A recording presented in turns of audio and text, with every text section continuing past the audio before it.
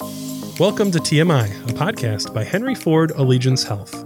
And Jen's in the studio with us. Hi, Dave. How are you? Hi, welcome back to the podcast. It's been a little while. Yep. Happy to be here again. And we've got masks on. Yep. And we're socially distanced. socially doing distanced. all the things. Yeah, absolutely. I have not to brag or anything, but one of these new Apple Watches here. One of the new features in this thing is it does an ECG. Like you can put your finger on it and it's like a one lead EKG kind of thing, I think. It's interesting, and I've been using it quite a bit because over the last few years I've had a little bit of like chest discomfort. Yep. And it has been one of those things that has eased my fears. I've still gone in and had it checked out and everything, but it's just nice to have something that can kind of be there. Yep. And make sure that at least some things aren't wrong with your body. Sure. But that is definitely not the only thing that people should know about. Right. When it comes to your heart and Yep. keeping it on time and all that fun stuff. So we brought an expert in today to We talk did. a little bit more about it. Yes. Who do we have in the studio, Jen? So today we have Dr. Bipin Ravindran, who is an electrophysiologist, which we'll learn more about that shortly, with Henry Ford Allegiance Cardiology. Dr. Ravindran, thank you so much for joining us today. Thanks for inviting me, Jen. Dave, good to be here. I'm excited to talk about anything related to electrophysiology, people's heart health, any questions that you all may have.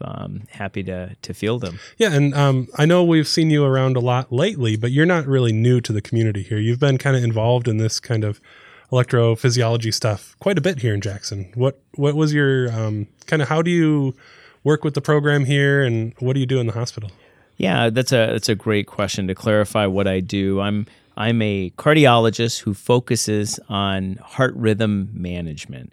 I first came to this local community at Allegiance Hospital in 2011, and I spent some time here, maybe 20% of my time, rotating here 4 or 5 times a month, helping to establish the electrophysiology program. In 2018, after Henry Ford partnered with Allegiance Health, I stopped coming here for a couple of years. My then partner stayed on full-time. Dr. Timothy Shin continued really an ablation program that he and I helped get off the ground here, moved from simple procedures to more complex, sophisticated procedures here, dealing again with heart rhythm disorders. And very recently, in the last month, I decided to commit 100% of my time to Allegiance Health, to the Jackson community, joining Dr. Shin to really take the electrophysiology program to the next level. So I'm very familiar with this community. I'm committed to it, really, we just believe that this community deserves state-of-the-art care. That we can deliver in people's backyard, and they don't have to travel an hour or an hour and a half to receive the exact same care with the exact same equipment. Cool. That's awesome. We have a lucky community to have services like that around here for sure. No kidding. And we've talked to cardiologists before, but what's the difference between specifically a cardiologist and an electrophysiologist? So we all manage similar disorders. I think when it boils down to it, heart rhythm disorders often are managed by our partners who are general cardiologists, but when they need a procedure specifically to manage their heart rhythm disorders, that's when Dr. Shin and I step in, and we can offer things like pacemakers, defibrillators, or procedures called ablation procedures, where essentially we advance small catheters in a non-invasive, or rather minimally invasive manner, so that we can manipulate heart circuits, improving people's quality of life, helping people live longer. And those are specifically why our general cardiology partners ask us to become involved. Very cool. That's awesome. So is atrial fibrillation and irregular heartbeat the same thing, or is there a little bit of a difference there? Yeah, so there is a difference. So all atrial fibrillation essentially is an irregular heartbeat. Okay. For the most part. Irregular heartbeats can occur from a variety of disorders, not just atrial fibrillation. For instance, you can have extra beats, premature atrial contractions or ectopic beats in the top chamber, or premature ventricular contractions in the bottom chamber of your heart that can also make one's heartbeat irregular. Both things that the patient may perceive or your fancy Apple Watch could perceive these irregularities and alert you that you're in an irregular rhythm, but it may not be atrial fibrillation, but rather harmless, for the most part, harmless extra beats in the top or bottom chamber of your heart. Yeah, and I think sometimes I wake up and I might have like a sleep apnea thing or something, and then I check my heartbeat, and it's fine usually. But I always go in and get it checked out. Those kind of things. Is there a difference between like an irregular heartbeat or like a fast or strong heartbeat, or does it feel the same, or is that serious? Well, it's difficult to answer that question. What I would say is all types of rhythm disorders can present in a multitude of ways. Some people, for instance, will feel atrial fibrillation and they'll feel rapid heart beating. They'll feel the irregularity in their pulse. They may describe it as pounding or rapid. Yeah. Others may not feel anything at all. 30% of atrial fibrillation patients actually feel nothing. They're completely asymptomatic. They may say, well, how can that be? My heart is racing along very fast, and how am I not feeling this? Well, that is the reality of atrial fibrillation. There are a good chunk of people that don't feel it, even though their wearable device may indicate they are indeed in atrial fibrillation. And similarly, extra beats in the top and bottom chamber, things that also can give one an irregular pulse. Those can be either completely asymptomatic, or someone may feel them and they may plague them and decrease their quality of life. It really depends on the individual, Dave. So in kind of more of a general thing, how long with people with AFib, is that something that really decreases their lifespan, or should they get that taken care of quickly or immediately? Yeah, I mean, if we're talking specifically about atrial fibrillation, the truth is there is an increased mortality with atrial fibrillation. For all comers, if we look on a population level, people who are diagnosed with atrial fibrillation do have a decreased lifespan. So it is a serious condition. When we think about atrial fibrillation, what we do know is that it can worsen existing kidney disease. It can cause heart failure, essentially filling up with fluid due to the heart not functioning in an efficient manner. It can cause and progress dementia, and it is associated with increased risk of stroke, and as we talked about, increased risk of death. The main risk we worry about when we talk about atrial fibrillation is stroke.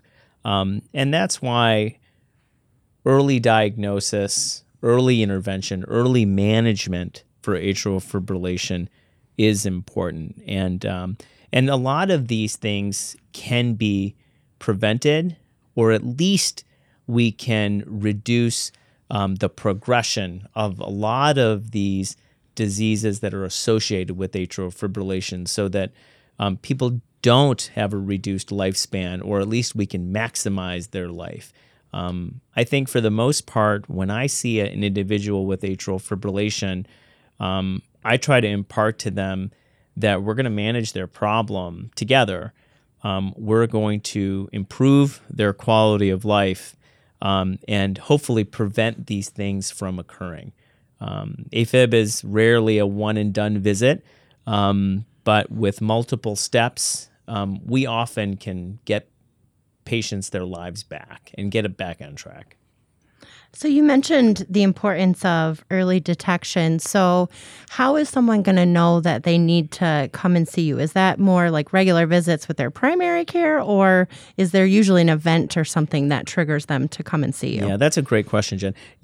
I would say most of the patients that I see are identified as having an arrhythmia or atrial fibrillation by their primary physician or their cardiologist, or they may have developed symptoms that I mentioned to you earlier, this heart pounding, short of breath maybe, and they go to the emergency room saying, what's wrong with me? And then they get an EKG that shows atrial fibrillation, and then I see the individual.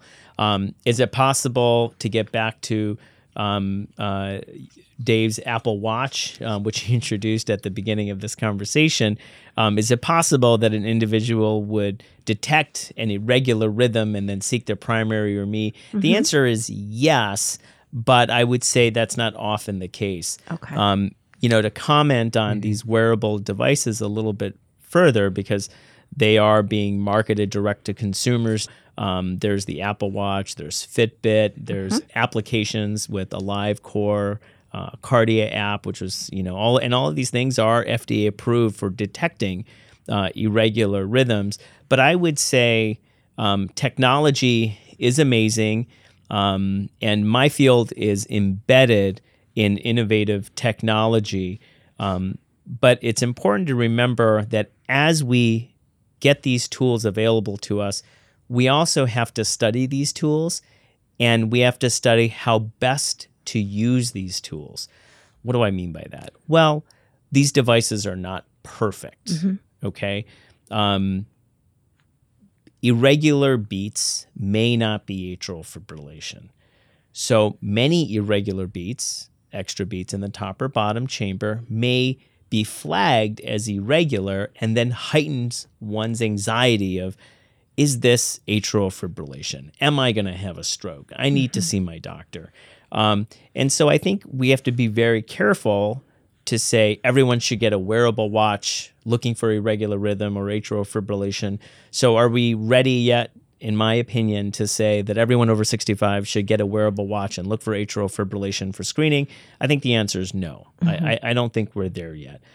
Do I utilize the technology for wearable watches or wearable devices? The answer is yes. But how I use it is very specific. I would say I find it very useful in patients who have known diagnoses, because then I might say, you know what, the devices that we sometimes prescribe often are big, cumbersome, have wires to them. The little electrodes that we ask patients to stick on them sometimes are very irritant to the skin and are not very user-friendly at times. So somebody with the known diagnosis, I might say, you know what, if you have this device, record the rhythm strips, bring it to me. And then we'll correlate your symptoms with the rhythm strip. And I think that would be a more meaningful use of these. The other time it's useful is, currently with the COVID environment that we're in, we're often seeing patients through telemedicine. So in a patient with a known diagnosis, they may feel something and they can show me, because they can print out or show on their display what the rhythm was, and I can talk to them about it specifically. Nice. So I find those instances of using this type of wearable technology very, very, very useful. And a lot of them are still in their beginning stages of usefulness. Yes, I agree. And I think the only other time that I think it is useful is perhaps the individual with very rare symptoms, but very real symptoms. And they may use a traditional event monitor. Again, these types that are a little bit bulky, have wires, a little cumbersome, and maybe we don't detect a rhythm problem. Maybe they've done it once or twice. So the very rare event, maybe the person with symptoms every 4 or 5 months or 3 months, then maybe when they develop symptoms, they could record the rhythm through one of these wearable devices. Then I would say that would be the other time it can be very, very useful. But I think the take-home points are, I don't think that we should recommend this for a mass screening tool. And there are ongoing studies looking at this using these very tools we're talking about, just like Dave's Apple Watch, large studies with tens and hundreds of thousands of people involved. So we'll get more information, more guidance. But again, we don't want to cause anxiety for people. Yeah. In the process of trying to help them. Exactly. Yeah.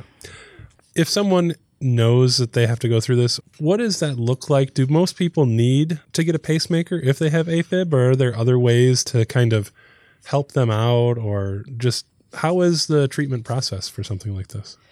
Well, everyone's treatment for atrial fibrillation once they're diagnosed is heavily individualized. There are so many variables involved. So you're right, a pacemaker can be used in patients with atrial fibrillation to manage their symptoms. But by no means think that most patients with AFib get a pacemaker, because it simply isn't true. I would say that's the minority. Typical reasons that an atrial fibrillation patient would get a pacemaker is if the rates are very slow. Essentially, their heart rate is really slow, and we put in a pacemaker to get their heart rate up so they feel good. It's the same reason we put a pacemaker in for essentially patients without atrial fibrillation. And there's other utilities for an atrial fibrillation in management of patients. Sometimes in really severe cases, or in someone who's elderly, where we want a very simplistic approach, we'll put in a pacemaker and make them purposefully dependent on the pacemaker so that they don't feel their heart race anymore. So that their heart can't be irregular, so the patients don't perceive the irregularity. In some cases, that can also work very well. But again, I would say most patients who have atrial fibrillation don't end up with the pacemaker. There's a variety of tools and approaches we use for people. At the core of management of atrial fibrillation, we essentially prescribe either a simple rate control strategy where all we do is we control the heart rate, even leave patients in atrial fibrillation long term. This is generally the patient that is asymptomatic, minimal to asymptomatic with atrial fibrillation. If we can improve quality of life, protect them without having to do any other types of interventions, sometimes that can work very well, especially for the older patient. I would say that's the unlikely approach for the younger, more active patient. They tend to feel symptoms from their atrial fibrillation, symptoms that result in a reduced quality of life. For those individuals, we pursue rhythm control strategies. That means controlling the rhythm to help them stay in normal rhythm all the time or the majority of the time. Again, the goal, the theme is improving quality of life. And how we do that is essentially drugs or procedures that I perform called an ablation. Yeah, it's so interesting how many new techniques and things are out there to help people with their heart. We did a video, I think it was a year ago maybe. With Dr. Shin. With Dr. Shin, yeah. Yes. What was that one about? That was about, that was about the Watchman procedure. So can you tell us a little bit about what that is and kind of how that's kind of a new technology, I guess, or a new device that we're able to use? Yeah, the Watchman left atrial appendage occluder device is a fantastic tool that's been available to us now over the last decade. That has gone through some changes recently. We have the next generation of the device, the Watchman Flex, which is easier, safer, easier to manipulate, easier to get a great closure of the left atrial appendage device. Just in the past year, that's become available. Basically, essentially what it does is it closes off the left atrial appendage. What is the left atrial appendage and why is it important is 95% of the strokes or more come from this pouch in the top left chamber of the heart. There's 4 chambers of the heart. The left atrium has this pouch called the left atrial appendage.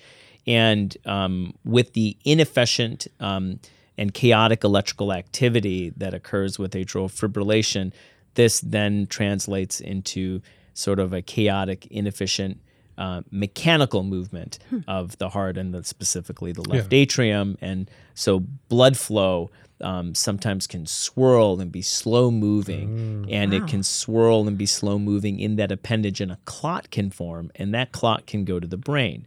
So that's why we often, in higher risk individuals, place patients on blood thinners.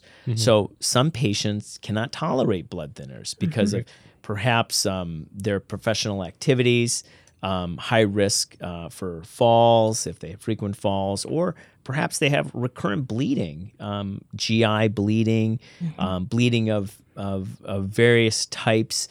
Perhaps they have a brain malformation or an aneurysm that's high risk, and their neurosurgeon says they can't be on blood thinners, but we're still left with this high risk of stroke with atrial fibrillation.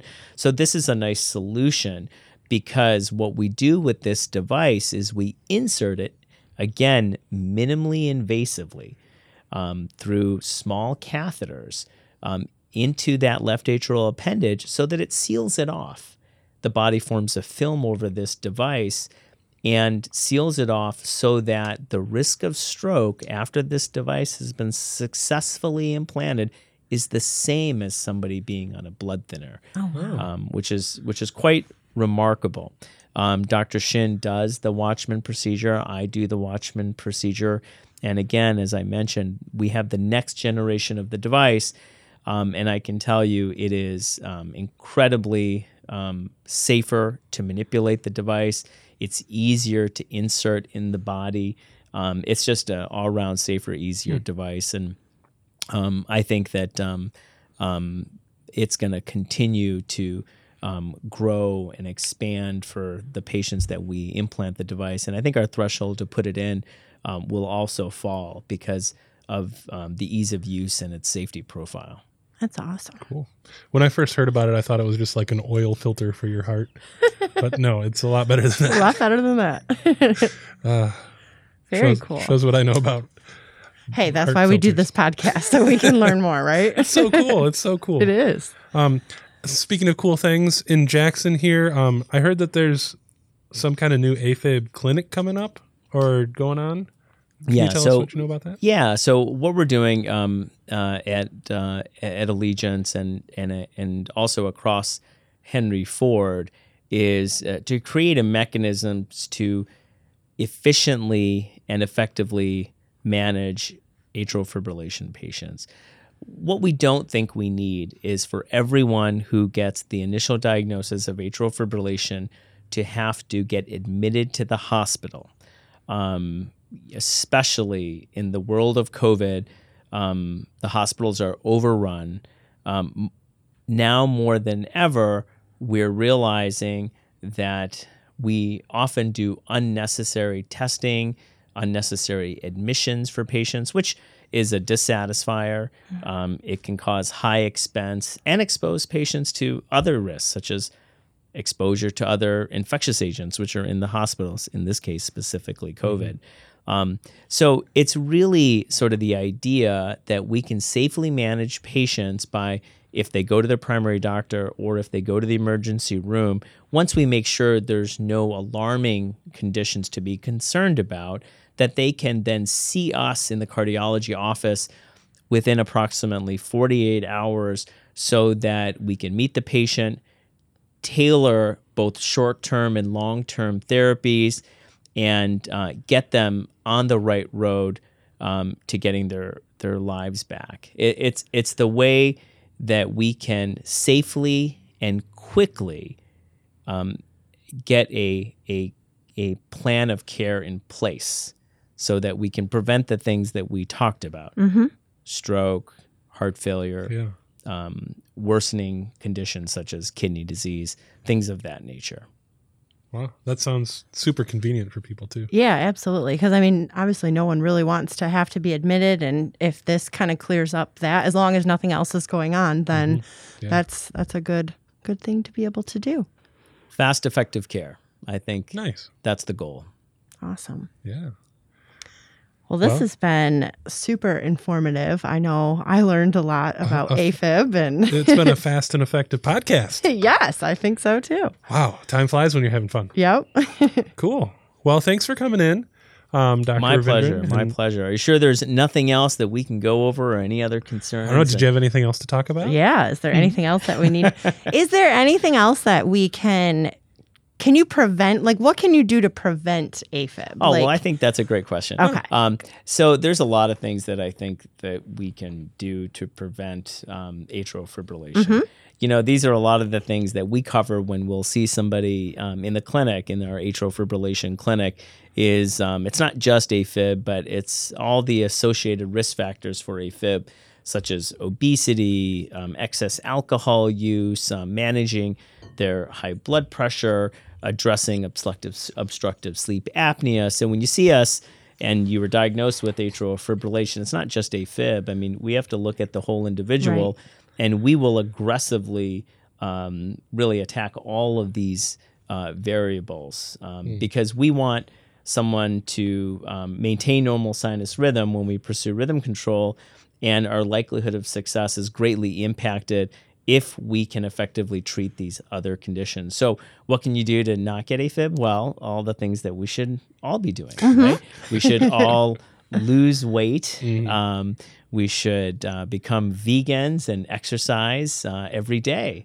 Now, I realize that's not realistic for most people, but I think the spirit of it is live healthy lifestyles, right? I mean, we should all fight the good fight and try to lose weight if we're overweight.